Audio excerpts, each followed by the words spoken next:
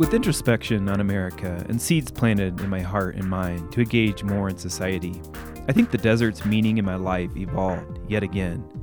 I still needed it, now more than ever. The past is so complicated, yet the present moment in nature can be so distilling, so pure. That's why we go out there to be in the moment, in a society that seems to be looking forward so quickly into a screen.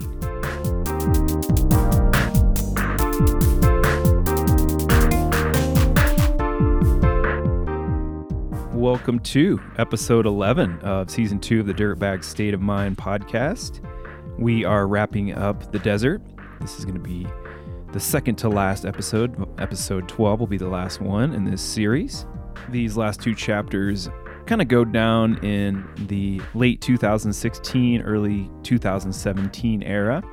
I had just met the woman who was going to become my fiancée, Amber, and then it was also a time period of political turbulence, as we might say, with Trump coming in and taking away the protections for Bears Ears National Monument, where Indian Creek is located and where most of this book takes place.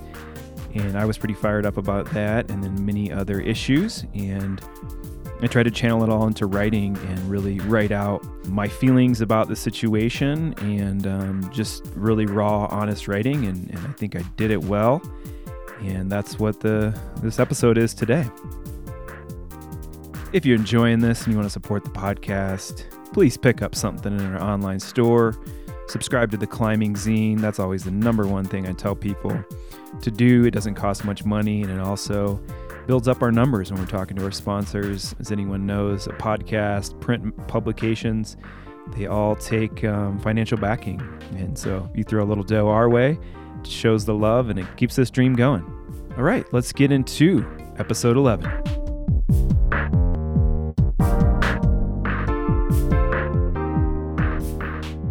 The day Trump got elected was one of the saddest days in my adult life. To put it simply, I hated him. I hated everything that he represented. I hated after such a thoughtful man was president, such an inconsiderate con man would be the leader of the free world. I was angry and sad and didn't know where to channel that anger just yet. All I had was hip-hop music. I knew Trump's election would change me, more than Obama's even. But I didn't yet know why or how. I just knew I was fired up and ready to fight for what I believed in. A few weeks into this, I got a friend request on Facebook from a familiar face, and although it took me a minute to place it, I'd seen her around town, mostly when she was in scrubs, obviously post-shift on some sort of medical facility, and it was in my work uniform at the restaurant, t-shirt, apron, and ball cap. Given that she was a beautiful woman, I didn't hesitate to send her a message, an almost knee-jerk reaction to receiving a ping. "How do we know each other?" I rhetorically asked, "and maybe we should get a cup of coffee together sometime." We went back and forth and agreed to meet up at a local coffee shop the next day. "I don't actually drink coffee," was one of the first things I said to Amber. She did, but we both got tea anyways, and went through the motions of asking about one another's lives. We both thought the other was younger. Turns out we were both the same age, 38. She was the oldest of 7. We both disliked Trump. Dating in the modern age, you got to get these things clarified. She was a nurse who taught yoga. "I do yoga," I said. "I love yoga. I do." She did look younger than her years. A brown-skinned beauty, born to parents who got married young, and thank God, had her. There was a gray hair or two in her beautiful black hair, but I didn't notice. "I'm getting braces in a few days," I told her. I was scheduled to become a full metal mouth for the next couple of years. I was embarrassed and imagined going out on dates with braces, getting spinach stuck in my teeth. It didn't seem like that would be sexy or attractive. Maybe I'd write a blog about dating with braces at 38, I thought. Our date went so well, I wrote out a too soon poem. But in the wisdom of my years expressing emotions too quickly, I kept it tucked away. For future sharing, if things went well. I called it 38. Since I am a hopeless, or hopeful, romantic climber type, my mind was always drawn to the anything is possible ethos. That belief led me to the best and worst moments of my life, the highs of climbing and the lows of unrequited love. It led me to falling in love. And here I put love in quotation marks, because the more I learn about love, the more I question if I ever knew love. Climbing had guided most of my life philosophies in an unconscious way. I did believe anything was possible, that adventures can go all the way to the moon, and they can. But I was a hopeless romantic for sure, who had been fumbling along in love for many years. Climbing also teaches you to be persistent, which works for a rock, but not so much for a failing relationship. That said, I don't think anyone should ever, forever give up on finding love.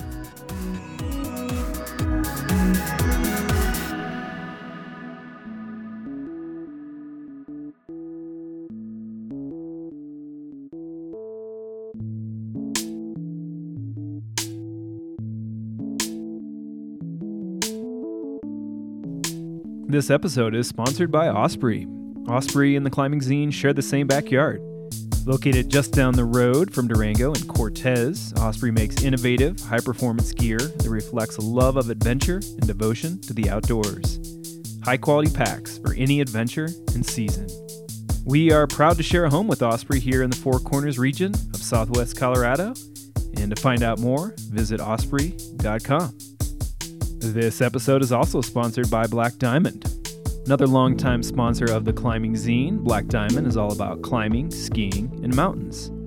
And, of course, the desert. Black Diamond Camelots are an essential ingredient for heading up any splitter. From the new 7 and 8 C4s to the new Z4s, you can never have too many Camelots in the creek. But once your Creek 50 backpack fills up, might as well hand the rest of the rack to your buddy to carry up. To find out more, visit blackdiamondequipment.com.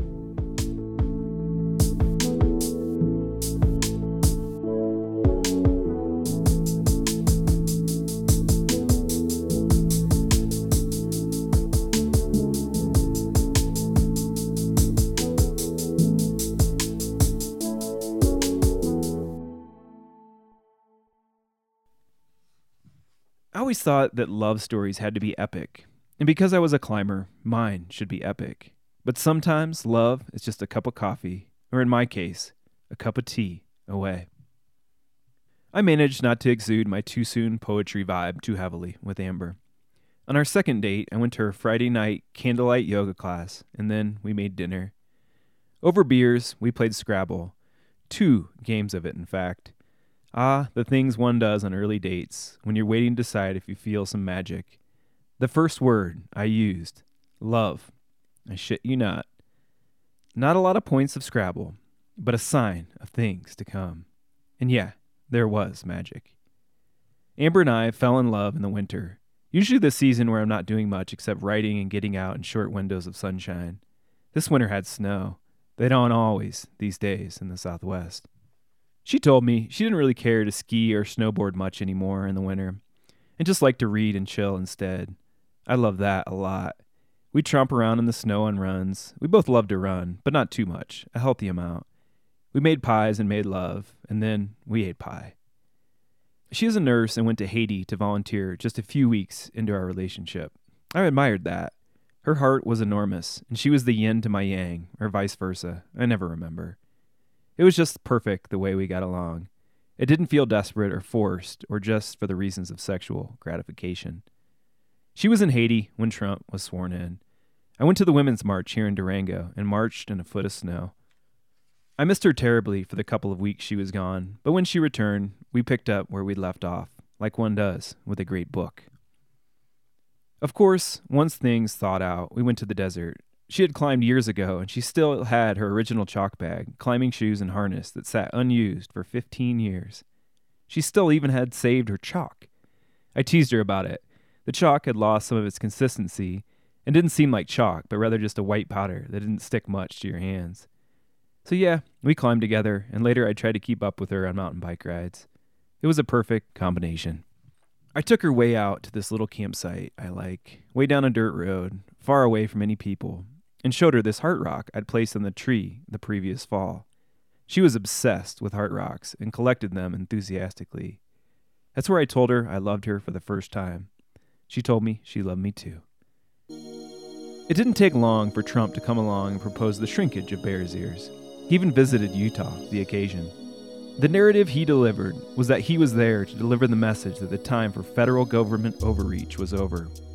Yes, Obama wanted to tell the residents how their backyard public lands would be managed, and Trump was here to say no, that's not how it's going to be anymore.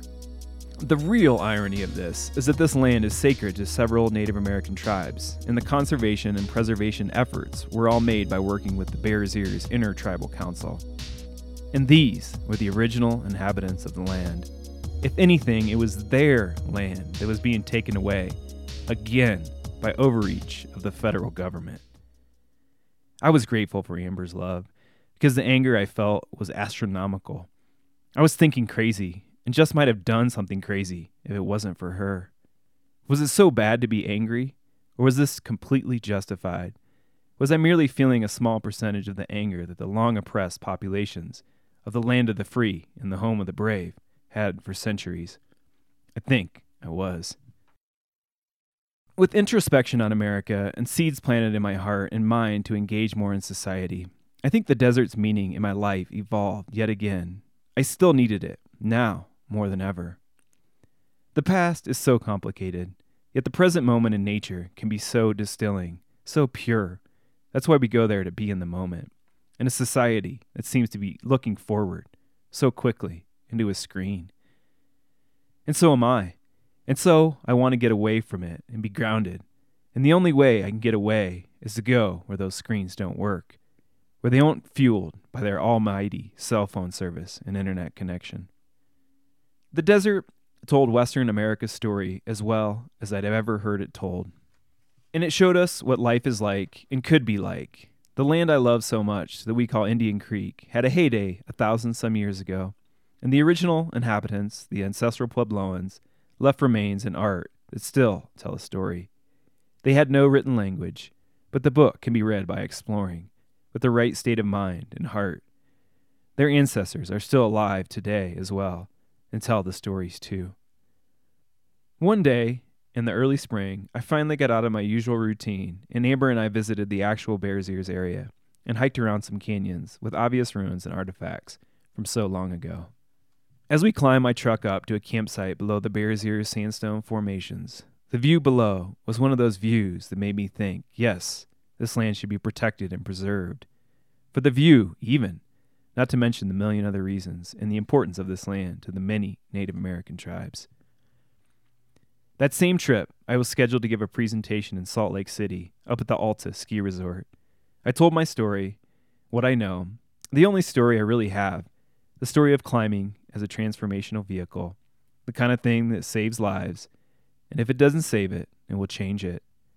I showed photos of my adventures in the desert, and I showed the short film I'd made out there. Afterwards, the Q&A became all about Bears Ears, with audience members who were active advocates for the monument answering some of the questions I didn't know the answers to. In the aftermath of Trump being elected, I, like so many other Americans, had to soul search, to wonder where we went from here. I posed that question to many who are more involved in civics than I am, from a state senator to the director of the Access Fund, and nearly everyone told me my greatest power was the power of the pen. It's both humbling and sometimes frustrating to write things that affect people's lives. It makes me feel small but important, not important with a capital I, with a lowercase I. And it's important to know where one stands in life and what their role is in society. My role was minor, but it was a key in the music that is life. On the way home, we needed exercise and craved a little more Red Rock scenery. Amber had never seen Castle Valley up close, so we decided to take a little run hike up there. I'd been there many times, and on the way up the trail, I had the thought that you never really know what will happen in the desert, particularly up there. We hiked and ran and felt that feeling of the desert, which is much better than sitting in a car all day.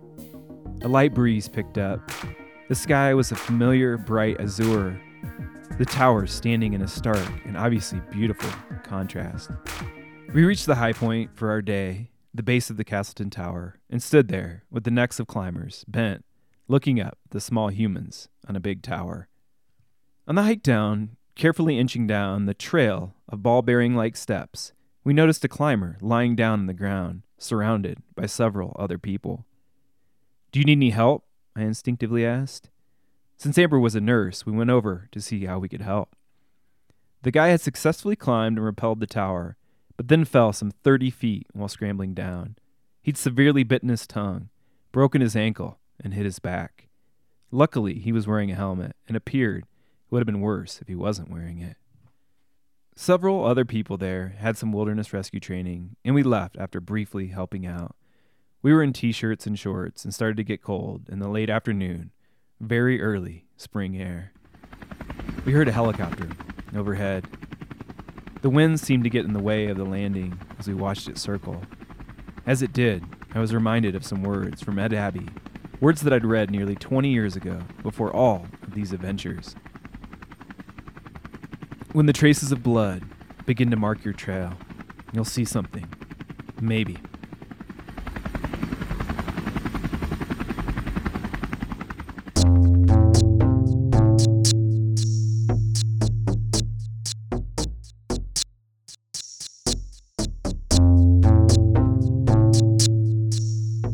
That was episode 11 of season 2 of the Dirtbag State of Mind podcast. I really did soul search during that time period. I did come to the conclusion we all have our life's work that can hopefully make a small difference in the world. I think when you actually want to make a difference, you realize how small we are all individually, and it's the collective consciousness that really makes change. And I've decided to pour everything into writing and realize that's how I give back. That's how I contribute to the environmental causes, the public lands causes, and just speaking my truth and encouraging others to do the same. Who knows who I will inspire? Maybe someone who will make big decisions on these public lands in the future, or maybe it'll just be another writer that I inspire. But I'm going all in on my career and my life's work, and I'm going to keep doing that to the bitter end. Music for this episode comes from Devin Dabney. Devin is a senior contributor to the zine, and he's written some great essays. Most recently, Get Sens or Die Trying in volume 20 of the zine about the intersection of hip-hop and climbing. He's a great writer. He's a rapper, musician, root setter, Renaissance man, does a lot of things. Check him out on Instagram, Deuces Hip Hop, and he's on some of the other music streaming platforms as well, like Spotify and Bandcamp. Chad Rich is our digital editor and producer. Big shout out to Chad for finishing up grad school over in Ohio, and he's back in Colorado, working at my personal alma mater, Western Colorado University. He's working as their videographer. If you see any video content coming out of Western, that's from Chad. Western is one of the coolest schools around, completely changed my life. Great institution, and super psyched to have Chad back in Colorado. Signing off for the Dirtbag State of Mind podcast, I am Luke Mihal, coming at you from beautiful Durango, Colorado. Peace.